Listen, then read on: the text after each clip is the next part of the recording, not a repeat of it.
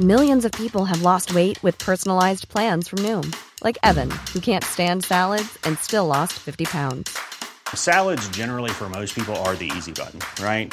For me, that wasn't an option. I never really was a salad guy. That's just not who I am. But Noom worked for me. Get your personalized plan today at Noom.com. Real Noom user compensated to provide their story.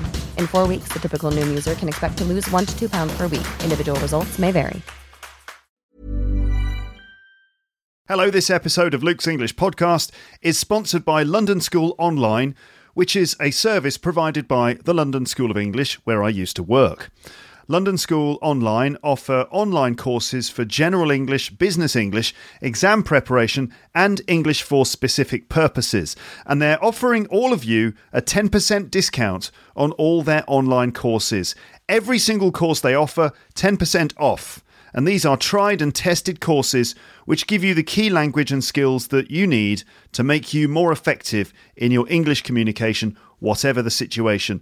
Just go to londonschoolonline.com and use the offer code Luke10 at checkout to get your 10% discount.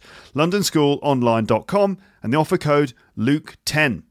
All right then. So here's a new episode of the podcast, and here is the jingle at the beginning, starting right now. You're listening to Luke's English Podcast. For more information, visit teacherluke.co.uk. Hello, hello, hello, hello. Here's a new episode of the podcast. It's nice to be talking into the microphone again in this episode. I hope it's nice for you to be listening to it. I'm back from my trip to Japan. It is great to be back. It's nice to be back home again after a very long flight. We had an absolutely amazing time in Japan. We did all the big Japanese things. We saw the cherry blossom, enjoyed lots of delicious food, explored parts of Kyoto and Tokyo, saw a mix of the busy metropolitan city areas and the more peaceful natural spots too, and had an amazing evening entertaining Japanese lepsters at a comedy show in Tokyo. It was a brilliant and intense week. And it was really great to be back in the country that I called home for several years. And I will be recording a couple of episodes about that soon. And I'll tell you all about the trip, including descriptions of what we did and what we saw and how it all felt. So you can look forward to that. Those will be episodes coming up in the near future. But in the meantime, here is an episode which I recorded before going away on a holiday. So I recorded this, I guess, just over a week ago. And this one is another conversation with my friend and former colleague from the London School of English, Andy Johnson, recorded on Skype while he was attending the IATEFL conference in Glasgow earlier this month. Okay, so that's what you will be listening to in this episode. But before we start that, let me just make a couple of announcements here at the beginning. Okay, so here are a couple of announcements before the conversation with Andy. So the first announcement is that Luke's English Podcast very recently celebrated its 8th birthday. So Luke's English Podcast is now officially 8 years old, which is nice, isn't it? That's good. 8 years old, and basically Easter is pretty much the birthday for Luke's English Podcast, because I first started doing this podcast in Easter of 2009. I remember that I was back home at my parents' house during the Easter holiday, and that's when I recorded the first 2 episodes. In fact, I think it was the first 3 episodes. The first episode of this podcast is basically me giving an introduction to the podcast, explaining, my general approach to doing episodes and just introducing myself. I recorded that episode while sitting in my brother's bedroom, or what used to be my brother's bedroom, a quiet room upstairs, and I put my computer down on the desk there and recorded that first episode. I remember it still. And then the second episode was a conversation with my dad, and we recorded that in the dining room, and we talked about Easter and my dad's memories of Easter as a child and things like that. The third one was I don't know why I'm telling you the locations of the recordings of these old episodes, but I don't know, it's just I just felt like doing it. The third one was recorded in the living room with my mum, and we talked about the Beatles, because she used to be a huge fan. back in the days of Beatlemania, and in fact she saw the Beatles performing live on stage several times. So if you haven't listened to those episodes, then you can still find them in the episode archive. You won't be able to find those on iTunes because, as I've said before recently, iTunes has a limit of 400 episodes, and now my podcast is like way over the 400 episode mark. But you can still find those, even if they're not available on iTunes. You can find them all in the episode archive at teacherluke.co.uk. So anyway, eighth birthday of Luke's English podcast, which is nice. And how am I going to celebrate that? Well, I think I will just celebrate that in a fairly low profile way by having a nice cup of tea and a biscuit or something. Anyway, I just thought I'd just say that's it. 8th birthday of Luke's English podcast. Fine. I mean, after 8 birthdays, it all starts to get a little bit normal after a while, doesn't it? No big deal. 8 years of the podcast. So next announcement is please do vote for Luke's English podcast in the British Podcast Awards if you haven't already done it. Voting still is open. The voting actually closes on the 28th of April for the Listener's Choice Award. So if you haven't voted, then please do it. And if you have voted, then thank you very much indeed. I've had a number of little comments and messages from people saying that they voted for me. So if that's you, then thank you very much. I have a slim chance of winning this one, I think.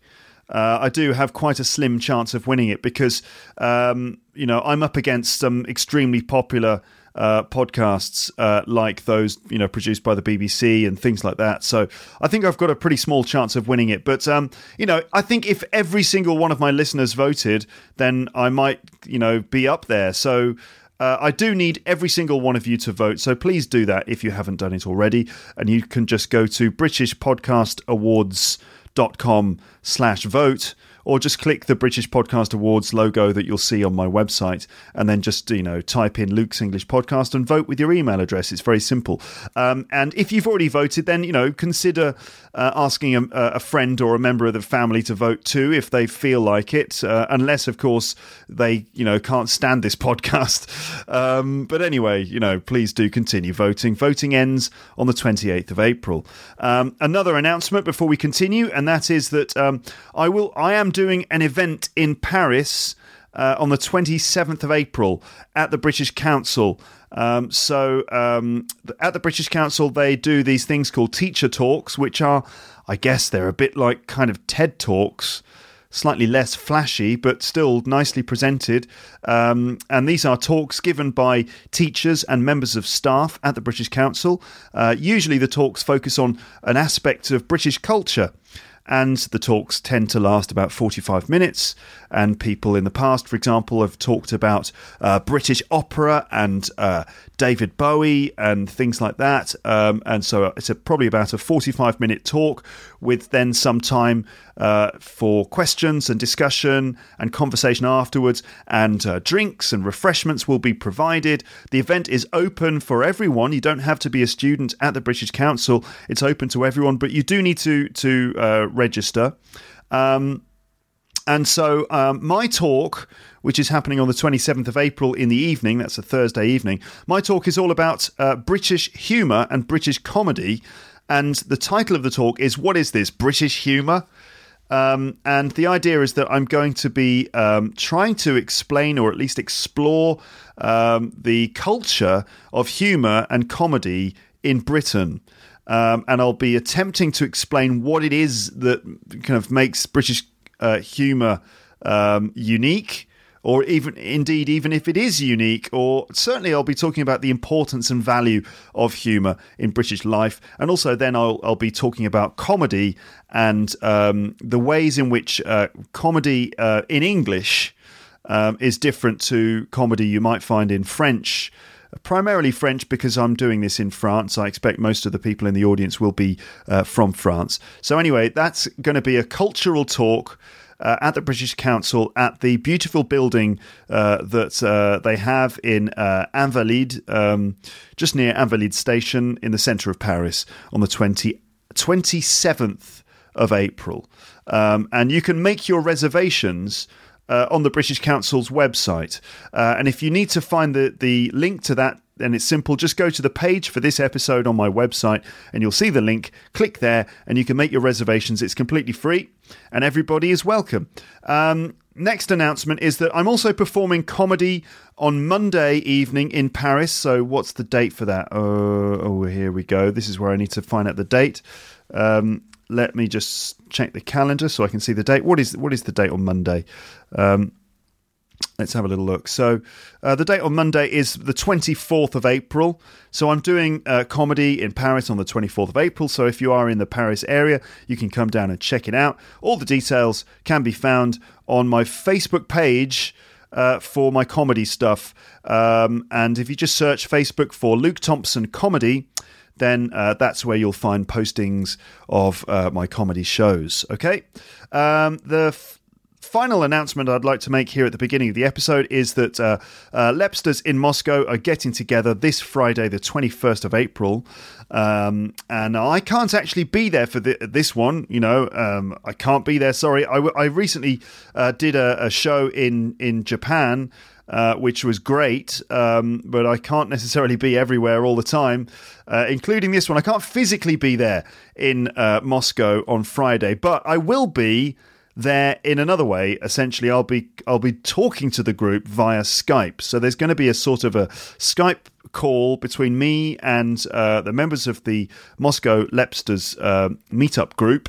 And I guess I'm going to be responding to some questions that they have and just generally talking to them. So if you're in Moscow, then head on down to that, and you'll find a room full of very friendly people who love to listen to this podcast, like-minded people who you can get together with and speak English to. And I will be talking to the group as well, using the magic of the internet. It's like the future, isn't it? It's like a video conference kind of thing.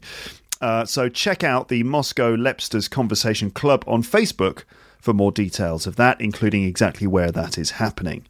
All right, so let's move on now to this episode. Okay, so let's now talk about this episode of the podcast. Now, in episodes 423 and 424, if you listen to them, you might remember that I spoke to my former colleagues, Andy Johnson and Ben Butler, both of them English teachers from the London School of English, where I used to work when I lived in London. And Andy and Ben were in Paris to take part in a teaching conference. And we sat in the foyer of their hotel, drinking overpriced beer. And we talked about loads of things, including teaching, Andy and Ben's presentations at the conference, millennials, teaching English for specific purposes, our teaching experiences, and also a few anecdotes about our appearances, including a couple of funny stories about how Andy sometimes gets mistaken for Moby, the American musician. And they were fun and popular episodes, and they sparked quite a lot of discussion in the comments section on the website, including a debate about who is the best teacher between Andy and me, and how we should settle that debate by having a high-profile wrestling match. Yes, I know, it sounds a bit dramatic, doesn't it, as a way of solving that question of who's the better teacher. Well, why not fight for it and find out? Well, anyway, in this episode, Andy is back on the podcast, and this time he's at another teaching conference because, he's a teaching professional, and the London School of English likes to send their teachers to these conferences to give talks. And this time, the English teaching industry's biggest event, the IATEFL conference, is the one that Andy is attending. The IATEFL conference it's probably, certainly in the British English world, it's the English teaching industry's biggest event, and it happens every year in a different location. And this is where all of the top people in English teaching get together and share ideas, and it's brilliant. I've never been to one. I've heard a lot about it. I've read a lot of materials relating to it, seen videos about it and stuff like that. And I'd love to go there one day. But this year, the conference was taking place in Glasgow. Now, Ben was not available for this episode because he was actually attending a session at the conference while I was talking to Andy. But I spoke to Andy and asked him about this year's conference, and we continued our conversation about millennials from the last time. And you'll also hear a couple of stories about what happened in Paris in November after we recorded our previous conversation, because I think we actually recorded that conversation after day one of the conference, so there were still a couple of days of the conference left. So there are a couple of stories about what went on the Saturday evening, and a number of other things, including the idea of us going head-to-head in a no-holds-barred wrestling match in order to determine who really is the greatest English teacher between the two of us. So, without any further introduction, here is Andy Johnson in Glasgow, back on the podcast. So, hello Andy, how are you today? I'm very well. How are you? I'm all right, thanks. So, where are you actually? I am in Glasgow this time, in Scotland, in a pretty horrible hotel room, to be honest. Is it more or less horrible than the hotel you stayed at in Paris last time? It's much worse. Oh, really? Worse. How exactly? It's old, it's shabby, the carpets are a bit kind of dirty. It's a really cold room as well. So if you're in here at any time, apart from 5 a.m. in the morning, it's freezing. But at 5 a.m., I've been here 3 nights, and at 5 a.m. I've woken up and it's been boiling in the room. And then it goes cold again. I really don't understand. It's like maybe that's when the ghosts leave the room, right, and the rest of the time the ghosts are here and it's just freezing. But yeah, so every morning at 5 a.m. I've woken up just gasping for air because it's just been so hot. Oh my goodness. And it's very, very strange. Okay. And you're in Glasgow? Yes, so what's it like in Glasgow then? Glasgow is a great city. I really do like it. It's one of my favourite cities in the UK, but it's freezing. Spring definitely hasn't arrived in Glasgow yet. Right. It's really, really quite cold and windy and a bit wet. Okay. All right then. So what are you doing in a shabby hotel in Glasgow then? What's going on? I'm speaking at another conference, Luke. Ah, you're doing the conference circuit these days. I am. Yeah, I am. Actually, this is the first conference I've done since I last spoke to you, which would have been in November, was it? November, yeah. Yeah, in Paris. So yeah, this is the first one of the year, and probably I don't do that many. I do maybe 2 or 3 a year, but I'm at a conference. So which conference is this? Well, this one is the IATEFL conference, which is the International Association of Teaching English as a Foreign Language. So it's for students, it's for teachers, it's for all sorts of people who are working in this field. And it's the biggest, I think, of its type in the world. There's about 3,000 people here. Oh, wow. Okay. So, it's a huge, huge event. So, I mean, just give us an idea of what it's like at the conference then. I mean, you walk into the entrance and, what can you see? What's happening? What do people do there? Tell us about the conference, so that we know exactly what it's like. Okay, so it's at the Scottish Exhibition Centre, which is a huge building. And you go in, and first of all, there's just people everywhere, tons and tons of people walking around looking lost. And on one side of the hall, you've got there's a big hall which has exhibitions and places where you can get books and meet people, and it's kind of where the networking side of things happen. Mm-hmm. And then on the other side of the building and up the stairs and across in one of the hotels are all the meeting rooms and the presentation rooms. So at any one time, I'm just going to get my little guide out here so I can tell you exactly what happens. Okay. So you can start going to talks from about 9 o'clock in the morning, and they finish at about 6:30 in the evening. Okay. So, and the talks can be half an hour, 45 minutes. And at any one time, you can choose from maybe 20 different sessions. So it's just huge. There's about, I think in the week, there's something like 650 presentations or talks that you can go to. Wow. So you're really spoilt for choice. There's so much stuff going on. Yeah, okay. And it can be a bit overwhelming because, how do you make your decision about what you're going to go and see? Because you only have a very small amount of information. You have the title and maybe 2 or 3 sentences about what the talk is about. So it can be a challenge to make sure you go and see the right stuff. Okay. So you've been there for 3 days, right? Yeah, we came up on Monday and I'm heading back. It's about 10 o'clock in the morning as we're speaking now, and I'm getting on a train at about 12 o'clock. Oh, okay. All right. So have you seen any good talks then this year? Yeah, I have actually. I've seen some really interesting stuff. I'm kind of involved in online learning, so I've been trying to go and see a number of talks on those kinds of things and how you develop digital products and develop e-learning. And so I've seen some really interesting stuff. I've seen some not so good stuff as well, but generally it's been a good standard this year. Yeah, okay. I've enjoyed it. So what is going on in the TEFL industry at the moment? Because most of my listeners will be learners of English. They'll be on that side of things. I guess. I mean, they're students. They're learning the language. But then there is this whole industry in which people like you and me work, and there are publishing companies and other different organisations involved in the whole business of teaching English to people. And it's quite a vibrant industry, especially when you go to a conference like that. You see all the cutting edge techniques, and you meet all of the top people in the industry. What's going on in our industry at the moment? How are things sort of panning out in terms of teaching English to people? Any big stories, or what's sort of happening at the moment? Any big stories? Yeah. What's the general trend in English teaching at the moment? What are people talking about?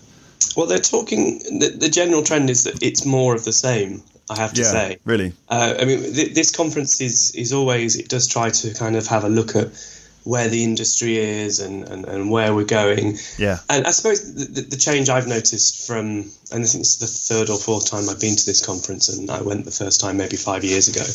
And back then there was lots of skepticism and fear, if you like, about technology and online learning, and people thinking, well, that's going to take my job away as a teacher. It's going to replace the teacher. Right. And I think now there's been a change in attitude. I think people can see the value of it and they can see the benefits of it. And I think people realise that actually online learning is not there to take their jobs. It's actually there to give their learners and give teachers extra tools to help people. Yeah. So that, I'd say, is one change that we've had. But in terms of if there's anything massive happening, not really. Not really. Go on, yeah. I was just going to say that one of the curious things about English teachers is that they're very creative and they're very innovative, and you've got some really good teachers, but as a rule, they don't like change. Yeah. They don't like change because they want to, because I suppose teaching is like a craft, if you like, and as soon as you become good at it and you feel that you master it, you want to continue to improve and finesse that, and as soon as something comes along that means you have to change the way you do things, you kind of you push back against it, and you see that at these conferences. Okay, I see. How are things improving for our learners? Do you think that things are getting better from the learner's point of view in terms of available resources? Yeah, I think that if you're learning English today, you've got it pretty good. You've got more resources and more ways of learning a language than I think you've ever had before. Yeah. 30 years ago or so, if you wanted to learn English, you pretty much would have to get on a plane and come to England and do a formal course in a school. Yeah. Whereas now, you've got what you do, and you've got the things like what Korean Billy does, and all these online resources. Yeah. Part of my interest is what we call self-directed learning. Okay. So this idea that more than ever, people are that they're finding their own ways of learning instead of going to an expert and saying, teach me. Right. Students nowadays and learners nowadays are much more what we call self-directed, and they will go and find the resources they need. And usually that's on YouTube or on a podcast. Right. Okay. It's very interesting stuff. What are you talking about this time? I did my millennials talk again. So if your listeners remember, the last time we spoke, I was giving a workshop on millennials, and on the back of that, I was asked to do this conference. I see. So it was more or less the same talk, because not much has changed in the last 6 years. It's last 6 months. Right. Yeah. But I had a lot more people, and I had less time. Yeah. So I had an hour to do my talk when we were in Paris, and I think it took me over an hour to deliver everything. And this time I only had 45 minutes, so I just had to say everything really, really quickly. Really? Did you choose to just say the same amount of stuff but much faster, rather than like cutting stuff out then? No, I cut two things out, but every time I practiced it, I couldn't get it anywhere near 45 minutes. Yeah. And at IATEFL, they've got this army of volunteers who stand at the back of your room, and they hold like cards up saying 5 minutes left. Oh, right. And another one saying 2 minutes left. And then the final card is stop now. I see. And I said to I had a Spanish girl at the back of my room who was holding the cards, and I said to her, "You're going to have to use those, because I'm never going to get this done in time." Yeah. But I did. I managed to finish just in time. So, yeah, it was good. Okay. But they need to do that because as I said before, there's talks going on all through the day, and you need to finish on time so the next person can come in, because the next talk will begin in 5 or 10 minutes after yours finishes. I see. So you were talking about millennials again, which is basically the question of how do we deal with this new generation of people in our classrooms. And how do we respond to this new type of learner? What do you find most people say? Because you're teaching, you're talking to rooms full of teachers. Yeah. Many of them are older. Many of them are not millennials, I imagine. And these are the people that sort of, struggle and are a bit scared of millennials in the classroom, who they think are distracted by technology and, that they don't, that they're difficult to manage and all this stuff. What do people tend to say about this subject? You kind of hit the nail on the head. I mean, most of the teachers who come to my talks, they come because they genuinely struggle to connect and engage with this generation, and what they are hoping to get from me at least is an understanding of how they can better engage and better teach this group of learners. And all I really say to them is I go through the reasons why millennials behave the way they do, and how they're definitely a product of the time. They're a product of... Oh, I've lost you. Wait, you're breaking and, up. Sorry, mate. Could you repeat that again? Am I? Yeah, you just broke up.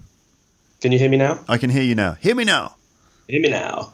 I was just saying that my talk basically gives reasons why, or attempts to examine why millennials present a challenge in the classroom. And so we talk a little bit about technology, and one of the things I always say is that if you're one of those teachers that bans the mobile phone in the classroom, you've got to stop doing that, because just because someone has a mobile phone doesn't mean that they're not paying attention.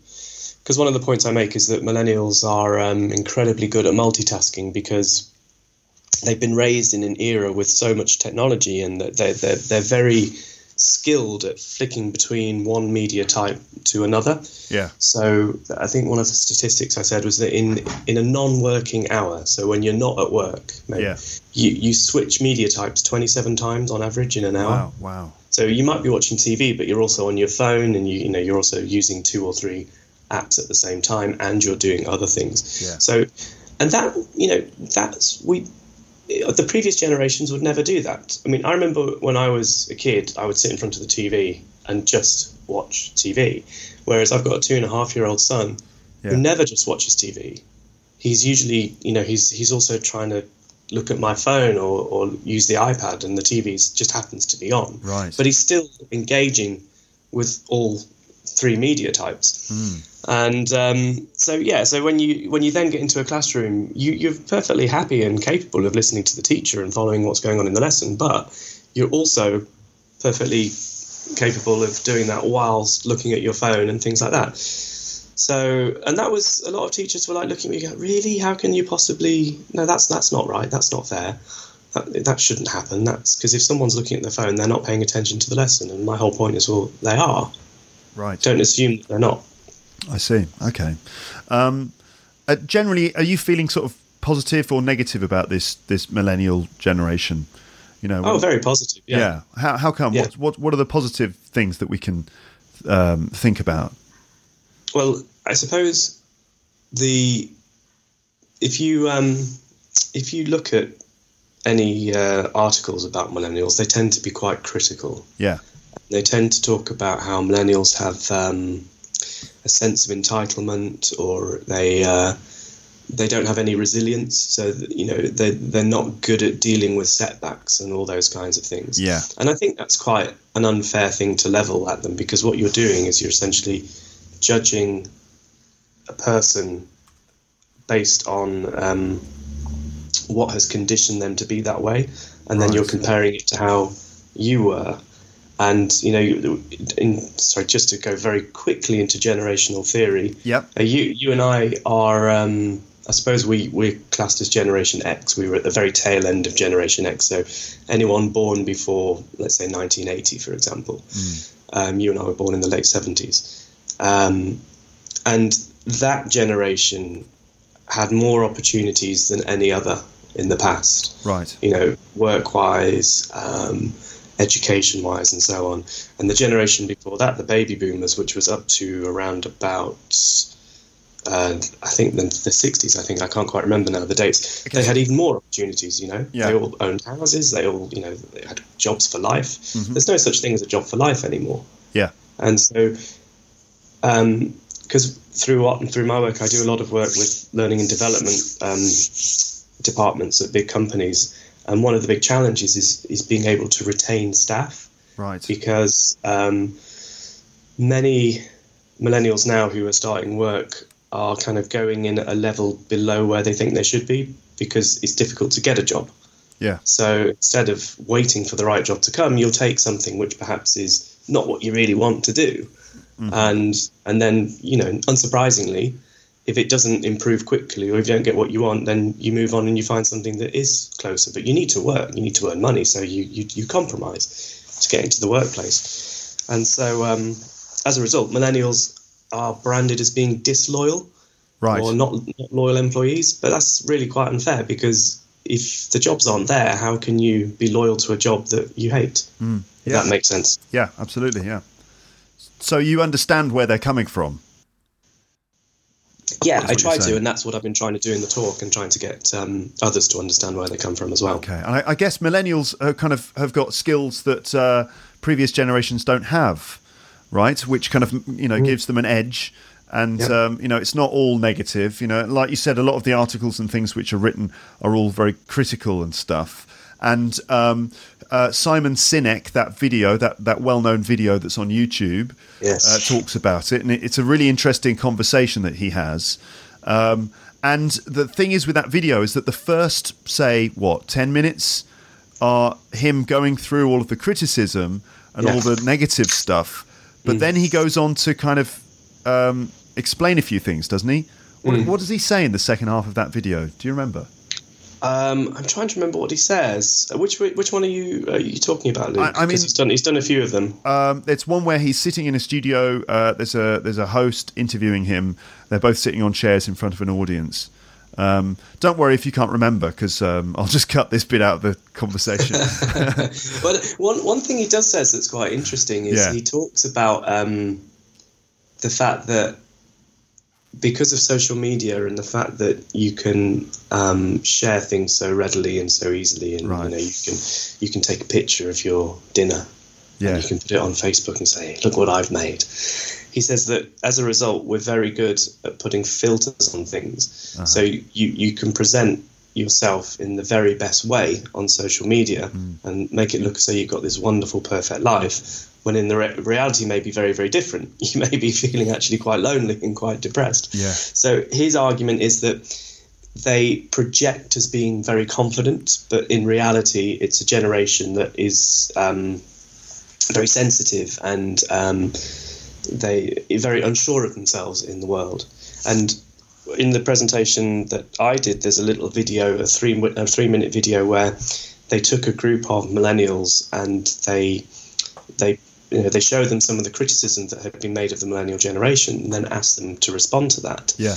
And there was a girl saying that she says it is really difficult growing up in an age where everything you do, or there's an expectation that you have to put everything that you do online for sharing it. You know, and it is quite, and that can really damage your confidence if you don't get the endorsement of a like or a share or something like that, and if you get any criticism, it's quite interesting.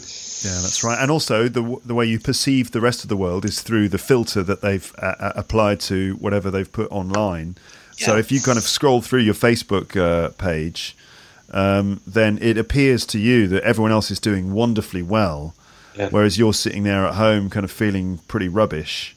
Yeah. So yeah, that must make things pretty difficult. But I guess, you know, millennials are sort of developing their own skills, and they're certainly able to use technology in ways that previous generations can't. Well, it's from an employment point of view, it's the first generation that's gone into the workplace knowing more about technology than the people there before you. Right. So, you know, if you remember when you and I started teaching at the London School? Yeah. Do you remember we had a technical induction? Yeah. Do you remember? Yeah, I remember. Yeah, So, I remember it was done by Robin. Robin, yeah. So this old guy Robin basically showed us how everything worked. Yeah. And it was like half a day or something. It was crazy. And we don't do that anymore because you don't need to do it anymore. But I also remember how it works. I remember when Robin gave me the introduction, the technical induction. He was kind of showing me this stuff, and I was like working it out while he was showing it to me. And I remember him going, "Oh, you're good. You're very clever, aren't you?" And I was like, "Well, it's obvious that you double click, isn't it?" Yeah. You know, I know when to double click and when not to double click. Yeah. Do you remember that? Like, there was a time when you had to teach someone to double click something. Yeah, double clicking.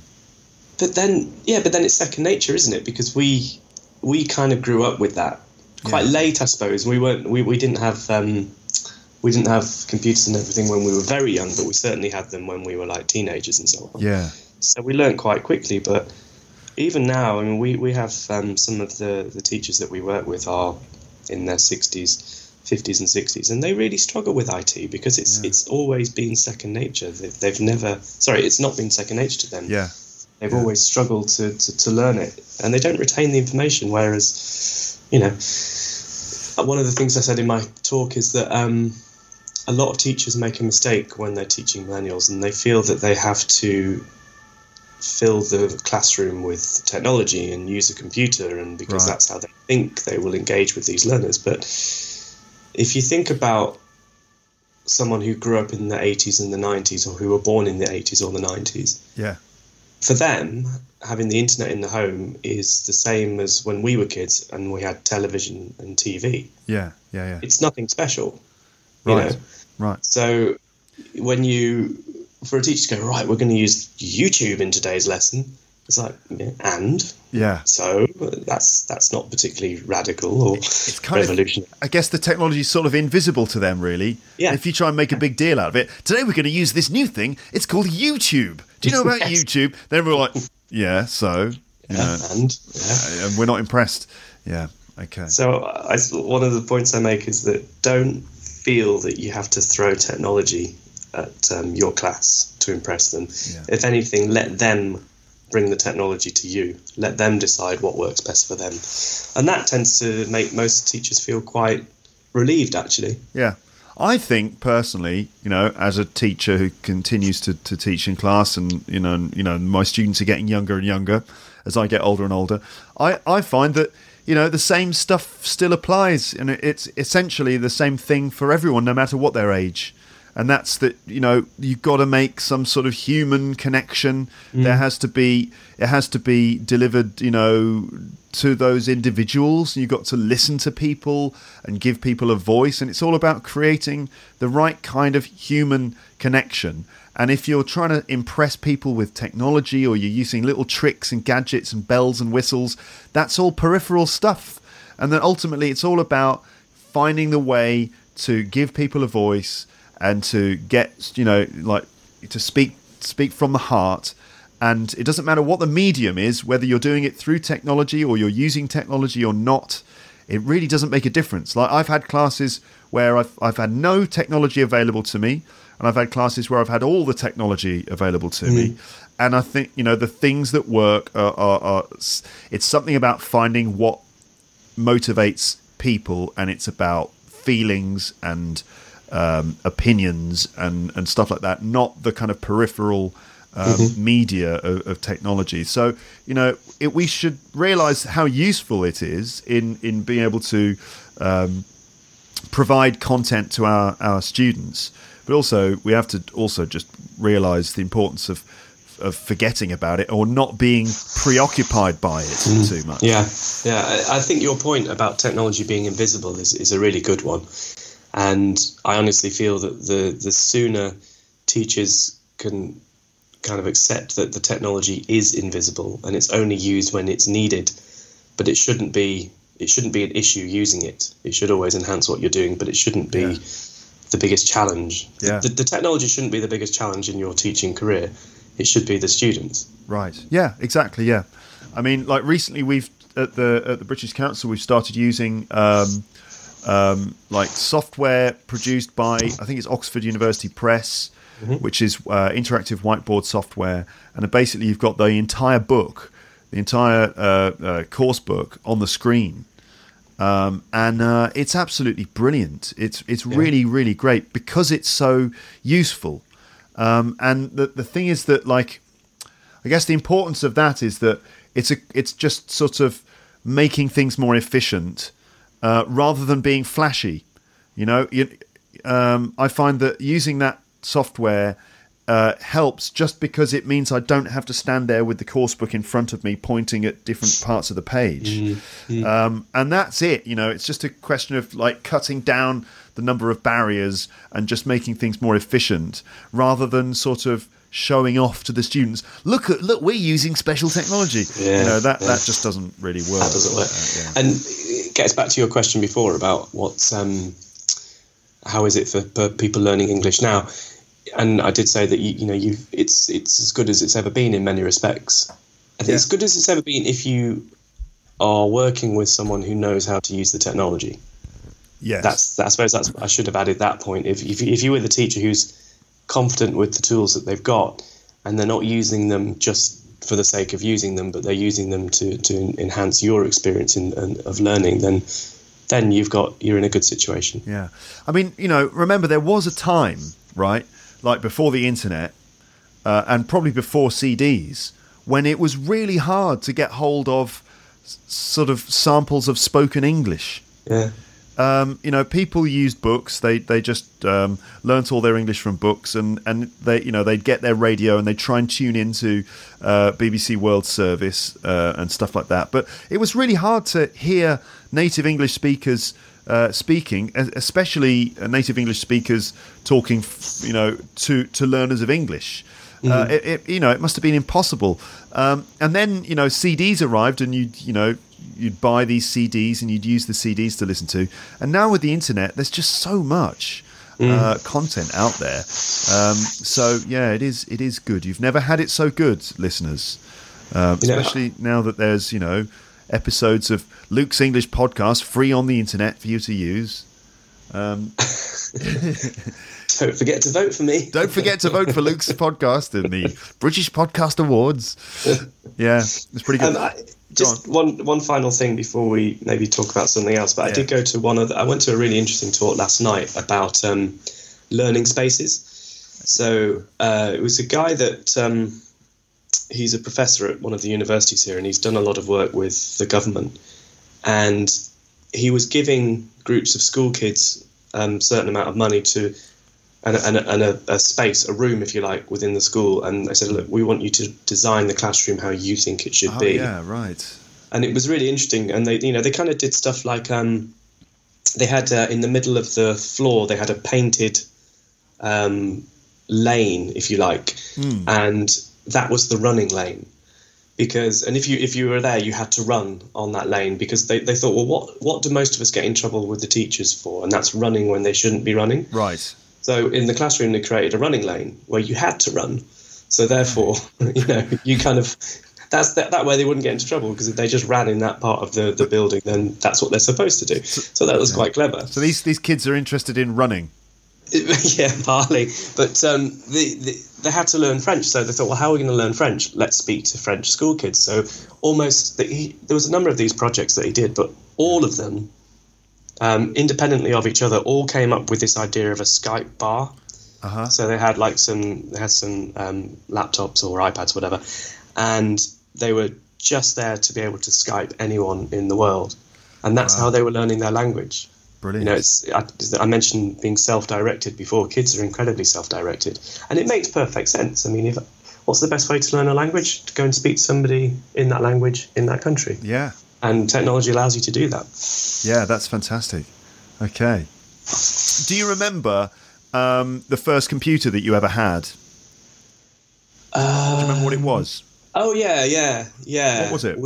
It was a ZX Spectrum. Right. Can you tell us about the ZX Spectrum? Best computer in the world, mate. It was brilliant. It was, wasn't it? It was. We actually had the 16K version first. Ooh. So, oh God, how do I just? It was basically, it was a little keyboard. Was that the one with the blue rubber keys? Blue rubber keys, yeah. Which, you know, if you're playing like a shooty game and you're tapping the key to shoot somebody, it would often get stuck. Yeah. Because it was made of rubber, so you press it so hard that it would actually get wedged into the rest of the keyboard, and then you had to try and prise it out.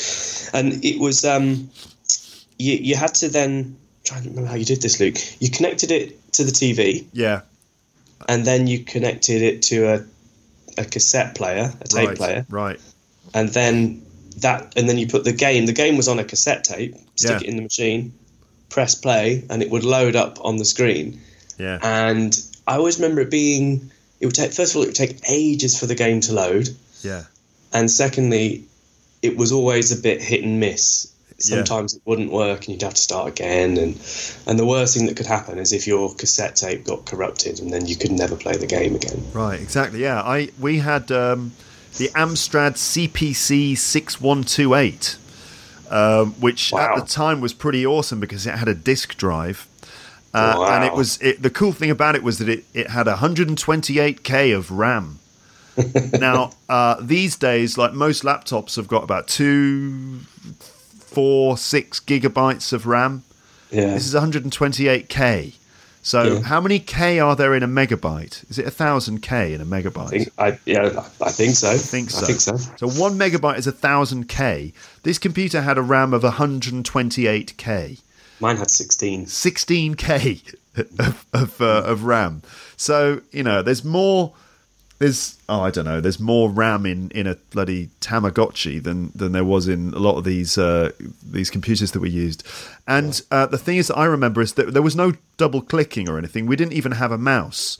No. You just had to program everything into the computer. So the computer would load up, and you would be faced with a blue screen with a flashing cursor on it, and to load anything, you had to program it in. Yeah, that's right. Yeah. So I forgot about that.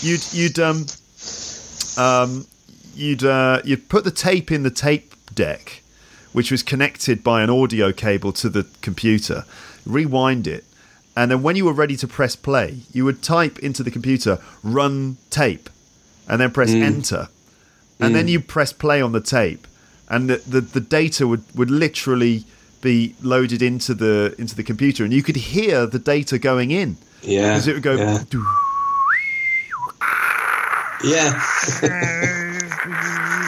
Make this noise like a dial-up connection, and then it would usually load the title screen, which was like a picture to represent the game while the game was loading. It would load up the title screen line by line, and you actually watch the lines of pixels. It would be an image, wouldn't it? That's right. It would come down from the top really slowly, line by line, and then the image, you'd think, oh, this game's going to be brilliant if that's the title screen. But the image was never anything like the game.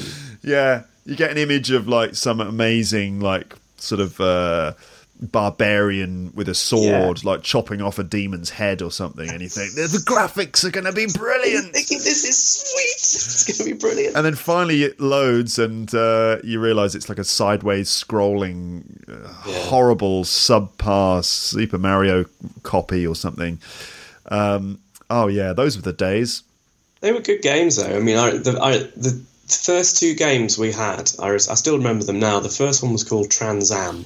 Did you ever play Trans Am? It's familiar, yeah. It's a little top-down. You had a little car that you had to drive across the desert, and you had to go and collect trophies and stuff and avoid rocks. Yeah. And then you'd slowly run out of petrol, and you had to then drive over petrol pumps. And that was it. It was just dry. It was like Grand Theft Auto.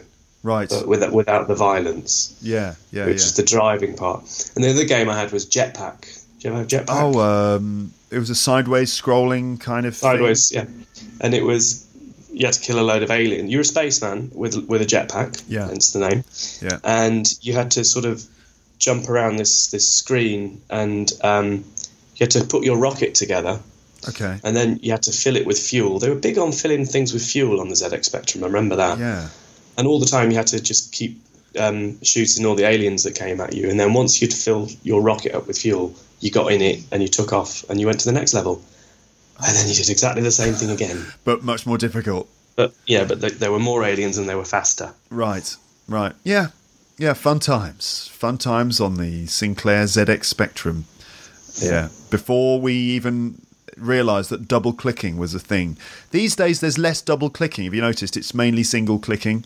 Unless you're opening a folder or opening a file, that's when you double-click. But everything else is a single-click these days. Well, yeah, they're saying that basically the mouse is now being phased out. Right. Yeah, it's all going to be touch screen kind of stuff. It's all touch screen. Yeah. Okay then. All right. So you've got like a half a day left at the conference. I was going to ask you: has anyone mistaken you for Moby recently? Not yet. No. At least they haven't said it. They haven't said it to me. Okay. But I haven't really been wearing my glasses at this conference. Okay. And that I'm wearing them today, so who knows? Maybe I will get mistaken for Moby. But no, it's been a Moby-free week so far. Any Moby-related incidents? Then you must let us know because Moby Watch. Moby Watch, exactly. That's what we could call it.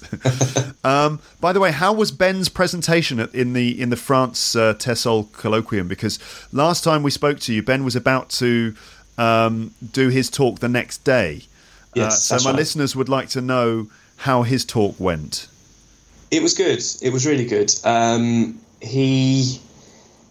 think if you remember, he'd done his talk before, but he'd done it in half an hour, and he had to fill an hour this time. So kind of the opposite problem to what I had. And he was he was in the big room as well. I remember with the piano in it. With the piano. So we were thinking that maybe if he ran out of time, or if he finished early, he just had to jump on the piano, right, and start playing. So no, it went well. He filled the time up. He didn't need to do any piano playing. But we were talking about this yesterday because I had dinner with Ben last night, and he was telling me that he's actually been learning the piano. Oh, has he really? So he's learned how to play that song by, oh God, you know the one that goes, I Can't Get No Sleep? Oh, Faithless. Faithless, yeah. That one. That's it. So he's learned how to play that on the piano. So he could have just done that. Yeah, yeah. If he'd finished, he could have just gone, well, that's the end of my presentation. Thank you very much. Oh, and just one other thing. I can't get no sleep. Ding, ding, ding, ding, ding, ding. Yeah. That would have been good. So what was I going to say to you? I was also going to say, so you've done quite a few talks and presentations now, right? Yeah. This one a number of times and various others. Have you got any tips on doing a good presentation? Can you give us like 3 little pearls of wisdom regarding how to give a good talk or how to give a good presentation, perhaps? Yeah. I suppose the first thing is, I think if you really are interested in what you're talking about and you have passion for it, then that's the biggest challenge, if you like.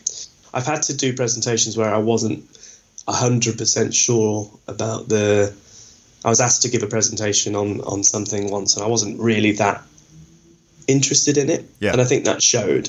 Right. Because you're kind of reaching a little bit. But a good presentation, if you're passionate about the subject matter, then that will get your audience interested. And I think the best presentations are the ones where the audience feel that they're included and they feel that they can contribute and ask you questions, and then you can respond to them. So that's kind of the first part of the challenge. What I would say then is make sure that you have the right kind of visuals. Okay. Because I've been to lots of presentations where it's just slide after slide of loads and loads of text, and the presenter just reads what's on the slide. Oh, yeah. And I can do that. I can see the slide as well. I don't need you to read it out to me. So try and... the best presentations I've been to is where you'll have... whatever the point is that the speaker's making, there will be an image with very little text on it, but that conveys the same thing, this whole idea of a picture saying 1,000 words. Right. And then one more tip, just enjoy it. Yeah. I mean, you will be nervous. I mean, I always get nervous before these things, and I think that's good. It's good to have a healthy amount of nervousness, but the worst thing you can do, I think, is panic too much, that if people don't laugh at the right places or disagree with you on something, so what? I mean, they've given up their time to come to your presentation. They've got just as much a right to react in whatever way they want to your presentation, and just go with it and accept it and enjoy the experience. And people want it to be good as well. I mean, you know, I've seen so many times people going up in front of an audience and sort of like killing the presentation before it's even had a chance. You know what I mean? Like, people are like, "Oh, this is obviously rubbish. Then I'll just get through it." And you know, let everyone else decide whether it's rubbish or not. Like, you shouldn't be the first one to talk yourself into a bad presentation. Most people are much more positive about it than you think. I've been to presentations where people apologise at the beginning. Yeah. You know, I'm just going to say sorry because I was going to do this, but I can't do it. Or if you were thinking that the talk was going to be about this, it's naturally not. It's about this, so I'm sorry about that. Yeah, like, really? Don't apologise. Don't apologise. Yeah, don't give yourself a bad review from the beginning. Yeah. So obviously the other things as well. I mean, you've got to practice it. You've got to really make sure you have it all, the timings right and everything. But I think that the mechanics of the presentation, you know, the practice and the delivery are secondary to the reason you're doing it. Right. You've got to believe in what you're doing, and you've got to enjoy it, and you've got to understand that it's not a one-way stream of you talking to a room. It should be a two-way interaction. Right, yeah. So I guess it's like, be prepared, put some enthusiasm and enjoyment into it. Don't fill your slides with too much written information. Just keep it simple, and try to, you know, include the audience in what you're doing in various ways, either by giving them little questions or just by ensuring, I suppose, that you talk to the audience and make them feel like they're part of it, using body language and eye contact and so on. I was going to ask you to just give us a recap on the last time at the Tessol France Colloquium, because, as I said, when we did our conversation before, it was on the Friday night, and there were 2 other days. What else happened? Any stories? Do we have any stories for my listeners from the last time? We do have stories. We do. On Friday night, I talked on the Friday night, and we mentioned this, and it was only, I think it was on the Saturday, Ben said, "Oh yeah, by the way, when you were doing your talk, there was a woman sitting in the front row drawing your picture." Yeah, I saw that too. In fact, I saw her during the plenary talk at the beginning, drawing a picture of the guy doing the plenary presentation. So she was in a few talks, drawing pictures of the people, like it was a courtroom, and she was like the courtroom artist or something. Yes, and they were those kinds of pictures as well. Yeah. If I don't know if your listeners are familiar with what we're talking about, but those kind of like really not caricatures exactly, but simple line drawings, which with artistic shading and stuff. Yeah. That, try and portray what was going on. So we we bumped into her, didn't we, in the evening? That's right. There was a cocktail drinks afterwards. Yeah, everyone was hanging around and chatting and networking and all that stuff. And yeah, we bumped into this woman, the one who drew your picture during your talk. Yeah, that's right. And she's like, "Oh, I have something for you." I was like, "I heard that you do." And so she presented me with this picture of me. And maybe we can share this on the website. Yeah. And she said, "Yeah, when I was drawing it, I was thinking about Ray Fiennes, thinking how much you look like Ray Fiennes." I was like, "Oh, that's very nice." Yeah, Ray. He's quite a handsome actor. It's usually Moby. And she's like, "Yeah, I was thinking about Ray Fiennes in The English Patient when he's hideously burnt." Unbelievable. I can't believe she said that. It's like, wow, thanks. Thank you very much. I guess my listeners know what we're referring to. There's that movie, The English Patient, with Ray Fiennes in it, and it's about like a guy who gets really, really badly burned, and he spends a lot of time in a hospital. He gets burned in a plane crash, isn't it? Yeah, all his hair gets burnt off, and his eyebrows are all red, and he has a plane crash in the desert, I think. Yeah, and he's like burns his face really badly. Yeah, burns all his hair off, and burns his eyebrows off, and scars his face really badly. And so this woman was drawing a picture of you, and ladies and gents, we know what Andy Johnson looks like. He looks like a much more handsome version of Moby, basically. And so this woman was drawing a picture of you, and she was like, "Oh yes, when I was drawing this picture, I couldn't help thinking of Ray Fiennes in The English Patient. You know, the bit where he's really badly burned and his face is scarred and he loses all his hair." Like, what? What on earth? How on earth can you say that to a person? And then she pulled out the picture and gave it to you. And she signed it, yeah. Can you describe the picture of you that she drew? It wasn't very good. Does it look like Ray Fiennes, a badly burned Ray Fiennes from The English Patient? It looks more like that than it looks like me. Yeah. Right, yeah. I think she had Ray Fiennes in The English Patient so much in her head that she drew Ray Fiennes in The English Patient and then pretended it was me. How could she have said that to you? Because that's essentially that's like her way of saying, yes, you look like you've been really badly burned and facially scarred and like you've been in a plane crash, don't you? Anyway, frightful. Lovely to meet you. You look like you've had your face burned off. Yeah. And your eyes are very deeply embedded in your skull. That's the other one. Yeah. So I must have a face that people think I can go and tell him exactly what he looks like and he won't be offended. And B, people see different things every time. So, the thing you mentioned there, the story about the student that told me that my eyes were really far back in my head.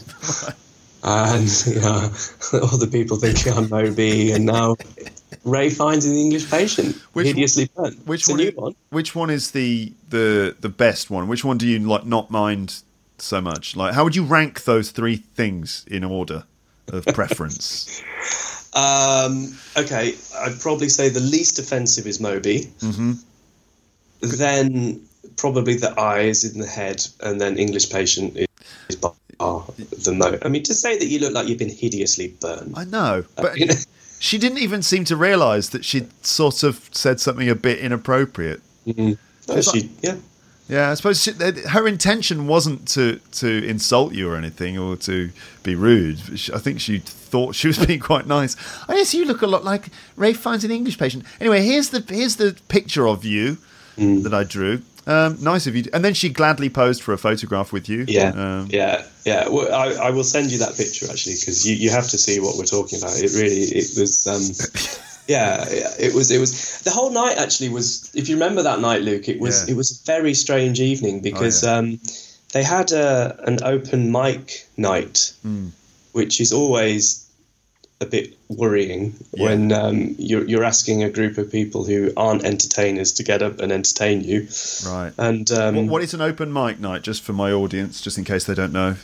So if you have any kind of talent, be it singing or playing an instrument, or in your case, doing some stand-up comedy, then you can just go up and entertain the room. Mm-hmm. Right. So we went along because you were to do a bit of stand-up, which was by far the best part of the evening. But it started off with there was a guy that played a bit of piano. Yeah, a little bit of Bach. Bach, yeah, which was fine. But he looked really pleased with himself at the end of it. He stood up and he gave a little bow, and he was really, really happy. I guess there were like 20 to 30 people in the room. It was more than that. It was more than that? A lot more than was that, it more than that? Yeah, it's about 80, I think. Oh, really? Okay, so loads of people in the room. And it was all a bit weird because we'd, been at the conference all day, and then we'd had some wine and stuff like that. Mm-hmm. And everyone went into this conference room for the open mic, which was like this dimly lit auditorium.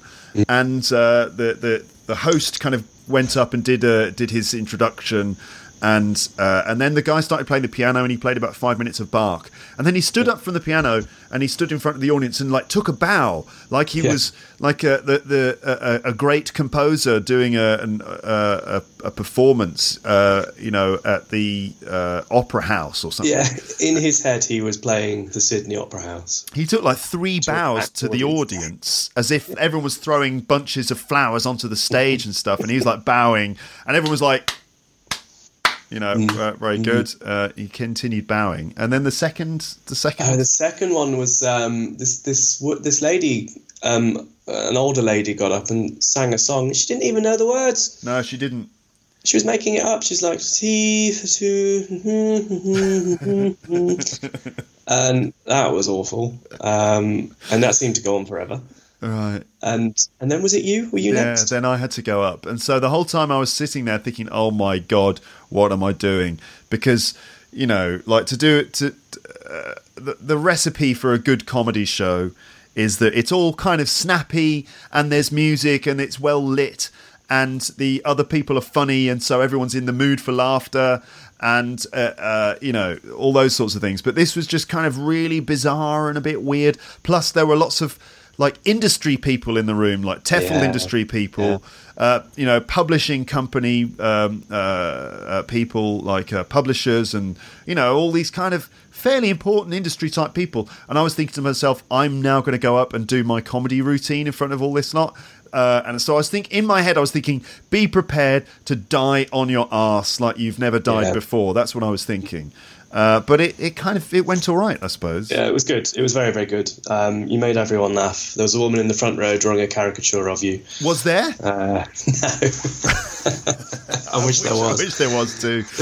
And then after you was your friend Fluency MC. Yeah, he's been on the right. podcast, hasn't he? Yeah. He came up and did something, which I think his act is really good with the right audience, but it was a little bit strange seeing it in front of all those people you just mentioned, and he's rapping about grammar and past tenses. That was a bit odd. But I think we left shortly after that, didn't we? Yeah, we had to go because we had to go to another show somewhere else. So we were super cool because we were like, okay, you guys, we got to go to another show now. Catch you later, dudes. We kind of made a sharp and fashionable exit to go to another performance. But I got a little message later from somebody who had stayed, and she was like, "You left at the right time," and she sent a picture of everybody doing like a Cayley, the Irish dance. Oh right, that looked particularly painful. So I'm pleased that we left when we left. Yeah, all right. Well, it was fun. Now, Andy, have you been keeping up with the comments on my website since you and Ben appeared on the podcast? Yeah, I'm glad you asked me about this. I wanted to talk about this because. Last time we were on, I discovered the comments section of your website, and I haven't been able to do very much recently, but I was trying to join in with the discussion a little bit. Yeah. And you've got some really, really interesting people on there. Oh yeah, and I'm sure not all of your listeners go to this part of your website, but it's well worth doing because I'm looking at it now. So our second podcast that Ben and I did, I think we've got about 200 comments on there. Right. And I just wanted to say thank you to some of the people in there. Like Kat in particular was, she's been very supportive, and actually she made a very good point about the presentation I shared on the website. She asked me a question about it, about the difference between me-centric and self-centered. Yeah. And when I gave my talk a couple of days ago here in Glasgow, I actually changed that section because I realised that there was an element of confusion. So I want to say thank you for that. And then I also wanted to talk about Jack. Ah, yes. Yes. Jack. Jack. Jack is a little bit of a mystery because we don't know where he comes from. No. We don't know who he is. We don't know where he's from. And we don't know where he comes from. And also, he every now and then he writes in a slightly different kind of dialect. So at times in my head, Jack speaks like this, in my head, right? So this is the way that Jack speaks in the comments section of the website. But I don't think he comes from Brixton. I think that I've no idea where he comes from. But interesting character. Doesn't he call you King? Yeah, he calls me King. Yo, King, me wants to know when's you going to have Andy Johnson back on the podcast, blood? Well, it's happening now, Jack.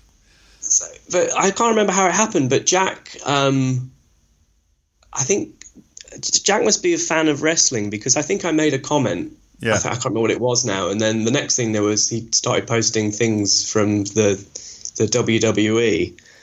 And that's kind of evolved into a discussion about you and I having a wrestling match. I think the way it started was that Jack got it into his head that he needed to know who was the best between you and me. Yeah. Like he wanted us to have a battle to decide which one was the best. Now, I think originally it was like which one was the best teacher. And then it just became simply a one-on-one battle, just generally for supremacy, to see who's the best at fighting.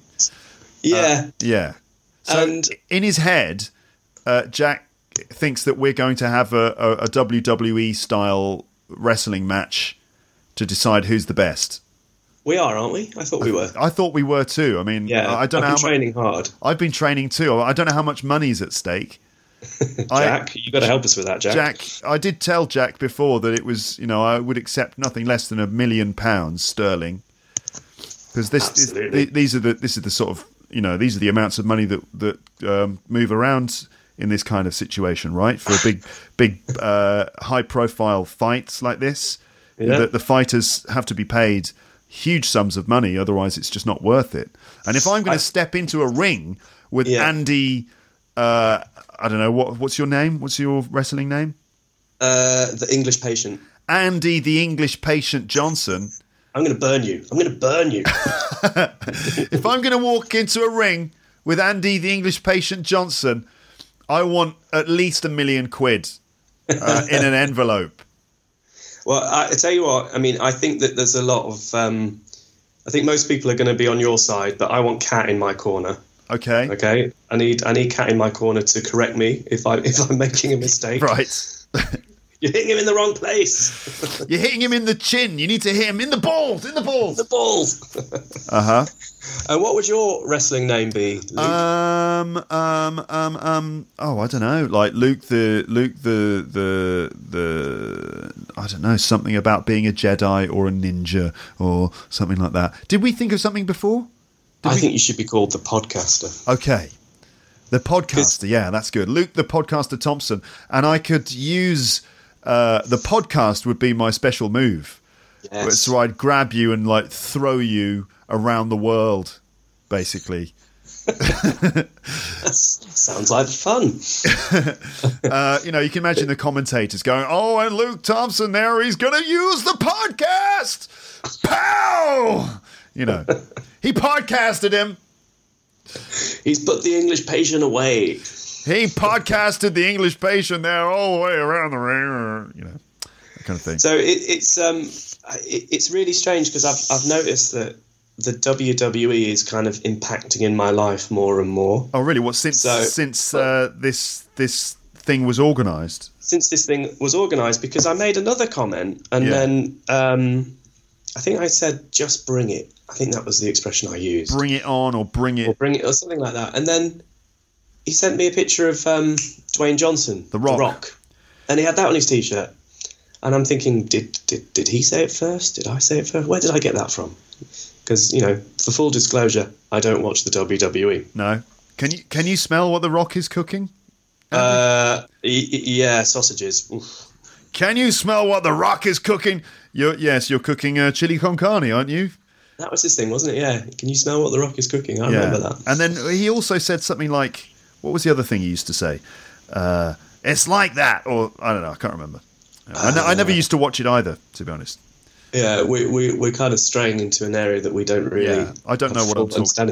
I don't know. But on the train up to Glasgow on Monday morning, I was looking at the news, the BBC News website, and they've got like the top 10 most read stories. Yeah. And like number 3 was The Undertaker retires from wrestling. Do you remember The Undertaker? I do remember The Undertaker. Yeah. I remember him when I was a kid. Yeah. He literally has just stopped wrestling this year. I think that there have been a number of different Undertakers. That the character has remained, but the character of the Undertaker has been played by different wrestlers. I think that's what it is. Yeah. But they were saying that he's been wrestling for 27 years. Oh, really? 27 years. So he's in like his 50s now, and he's still like throwing people around and all kinds of. And I just thought, wow. I mean, what a curious way to lead your life to make a living. Yeah. But I suppose it's a form of acting, isn't it, I suppose? Yeah. Oh, you're not supposed to say that it's fake. No? No, I don't think you're supposed to say that.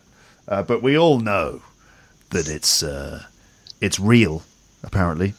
Yeah, your pain is going to be real, brother. You hear me?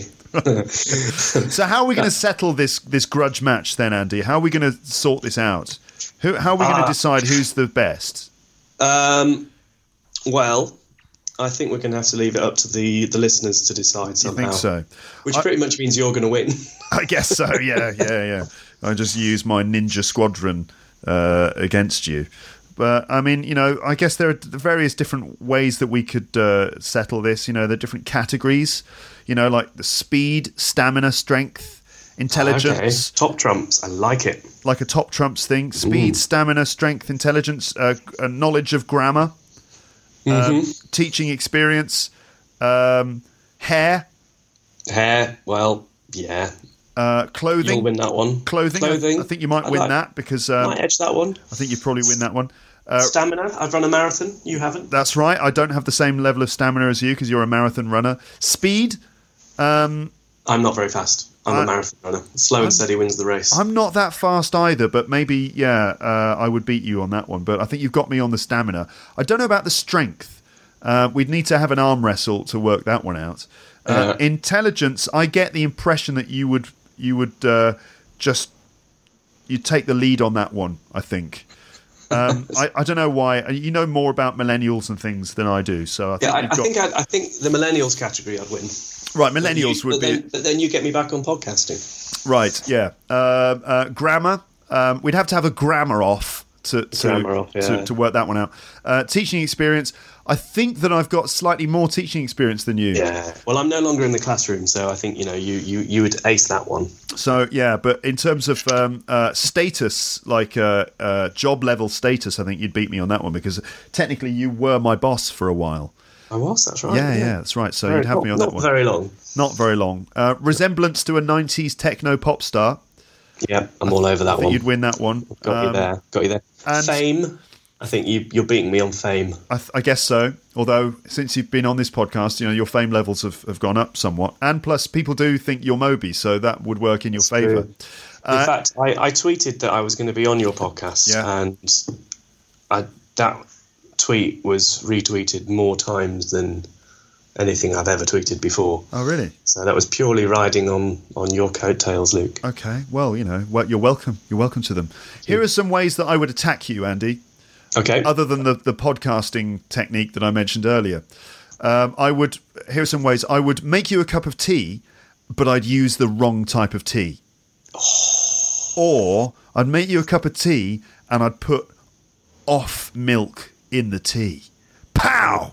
Oh, that's dirty. Off milk. Milk that's gone past its use-by date. Yeah. Or you'd make me a cup of tea, but you wouldn't give it to me until it was cold. Right, I'd let it go cold. I'd let it go lukewarm. Yeah. Lukewarm.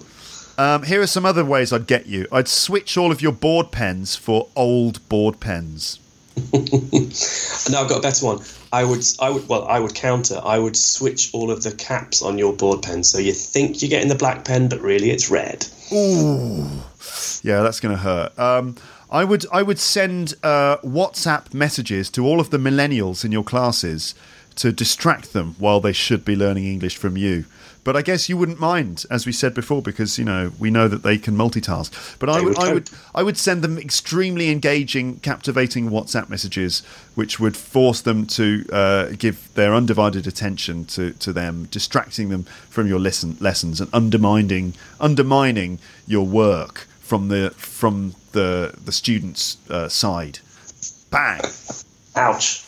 Well, I would take your phone. Yeah. And I would send one message to everyone in your phone book, and it would simply read, "I'm in the bath thinking of you."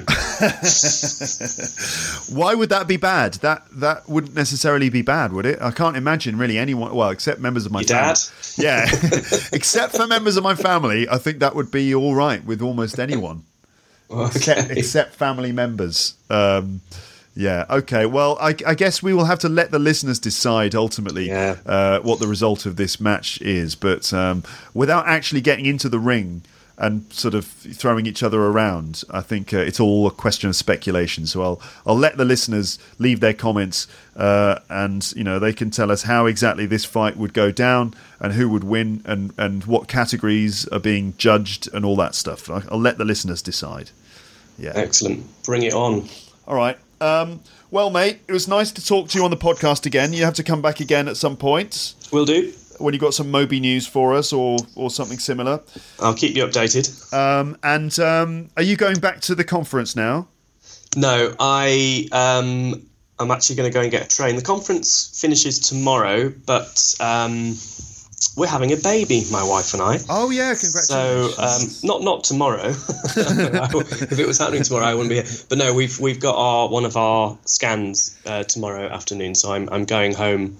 So I'll be home tonight, and then we're going to go and have that tomorrow. So we'll find out whether we're having a boy or a girl. Ooh, which is quite exciting. It is. That is exciting. No, I think we're having a girl. What, you just feel that you're having a girl? Well, we at a previous scan, the sonographer kept using she, and then said, "Oh, I mean it," and was kind of trying to cover her tracks up.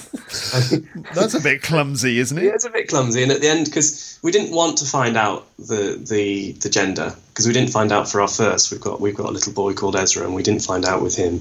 Yeah. And we didn't want to find out with this one, but she's like, "Oh yeah, she's this," and she's like, "I mean it." And at the end of the scan, she said, "Oh, I really couldn't tell what the gender of the baby was because the baby was moving around too much." And I was like, "No, it wasn't. I'm not an expert. I could see the baby was sitting perfectly still." So I think it's going to be a girl, but we've got a scan tomorrow.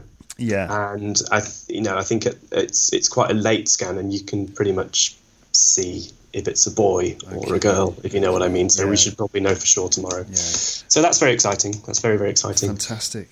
Okay. And yeah, so then I'm going on holiday, which is nice. We're going to Spain for our final little holiday before the baby comes. Before baby number 2 arrives. Yeah. Okay. All right. Well, enjoy the holiday and say hello to the wife for me.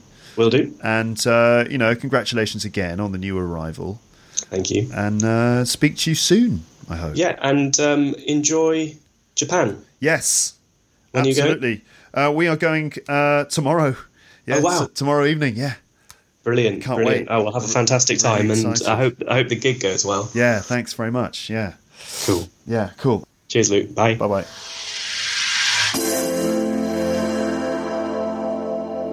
So there you go. That was my conversation with Andy Johnson. I hope you enjoyed it.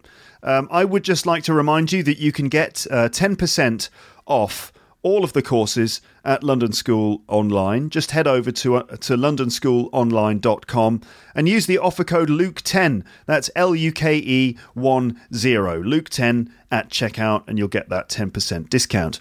Also, Andy wanted me to let you know about a free webinar that London School Online are providing this Friday. So that's Friday the 21st of April. Now, if you're interested in IELTS, the IELTS test, if you're interested in that either as a learner of English or as a teacher who might be teaching IELTS, If IELTS is what you're interested in, then check this out. It might be useful to you. This is a free webinar from London School Online. And it's called the IELTS Workshop, Your Questions Answered. It's happening on Friday, the 21st of April at 3 p.m. London time. That's 3 p.m. GMT, which is 4 p.m. Central European time. That's Paris time. So 3 p.m. London time, 4 p.m. Paris time. An IELTS workshop. And this is the third in their series of free webinars. And this is a webinar about IELTS. That's the International English Language Testing System. And this is going to take place on their e-learning platform, London School Online. And it's suitable for anyone who's preparing to take the IELTS exam, or indeed for teachers of the exam as well. And the idea is that you can use this webinar to get your answers to your IELTS questions. It's being hosted by one of the teachers at the school, Dara Brady, who I used to work with at London School of English. Dara is an excellent teacher who was always a popular teacher at the school, and he has wide experience in lots of areas of teaching, and also he's an IELTS examiner. So he really knows all the ins and outs of this tricky but important English exam. So if you've got questions about IELTS, or you just want information about this exam, then you can attend the IELTS workshop on London School Online. It's totally free and everyone's welcome, but you do have to register. Like my talk at the British Council, you do have to register for this one. You can find the link here on the page for this episode, or on the London School of English Facebook page. You can just click on that link and it will take you to the page where you can register for the IELTS workshop webinar. Free for everyone with an internet connection. While we're at it, don't forget also, if you're in the Paris area, don't forget that about my teacher talk at the British Council in Paris. Thursday, the 27th of April in the evening, I'll be doing a kind of TED talk about British humour and comedy, and it's also free and everyone's welcome. But you do need to register, and you'll find the relevant link on the page for this episode. That's basically it for this episode. Thank you so much for listening. And watch this space. I mean, pay attention to Luke's English Podcast. Check out your RSS feed or Facebook or the website or email inbox if you are subscribed to the emailing list. Watch out for some new episodes coming soon about the Japan trip, with some stories, some comments about Japanese culture, and also some descriptions of the comedy show that I did in Tokyo while I was there. Okay, thank you very much for listening to this episode. Speak to you again on the podcast soon, but for now, it's time to say goodbye. Bye.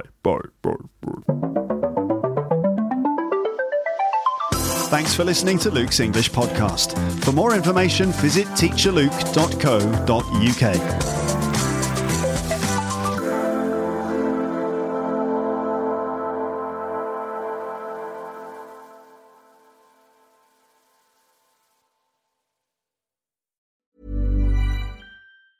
Ever catch yourself eating the same flavorless dinner 3 days in a row?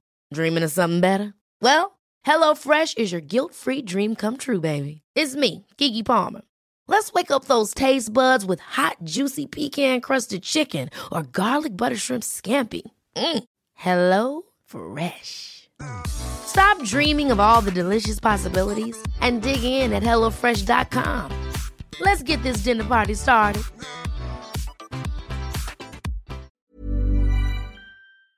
If you enjoyed this episode of Luke's English Podcast, consider signing up for Luke's English Podcast Premium.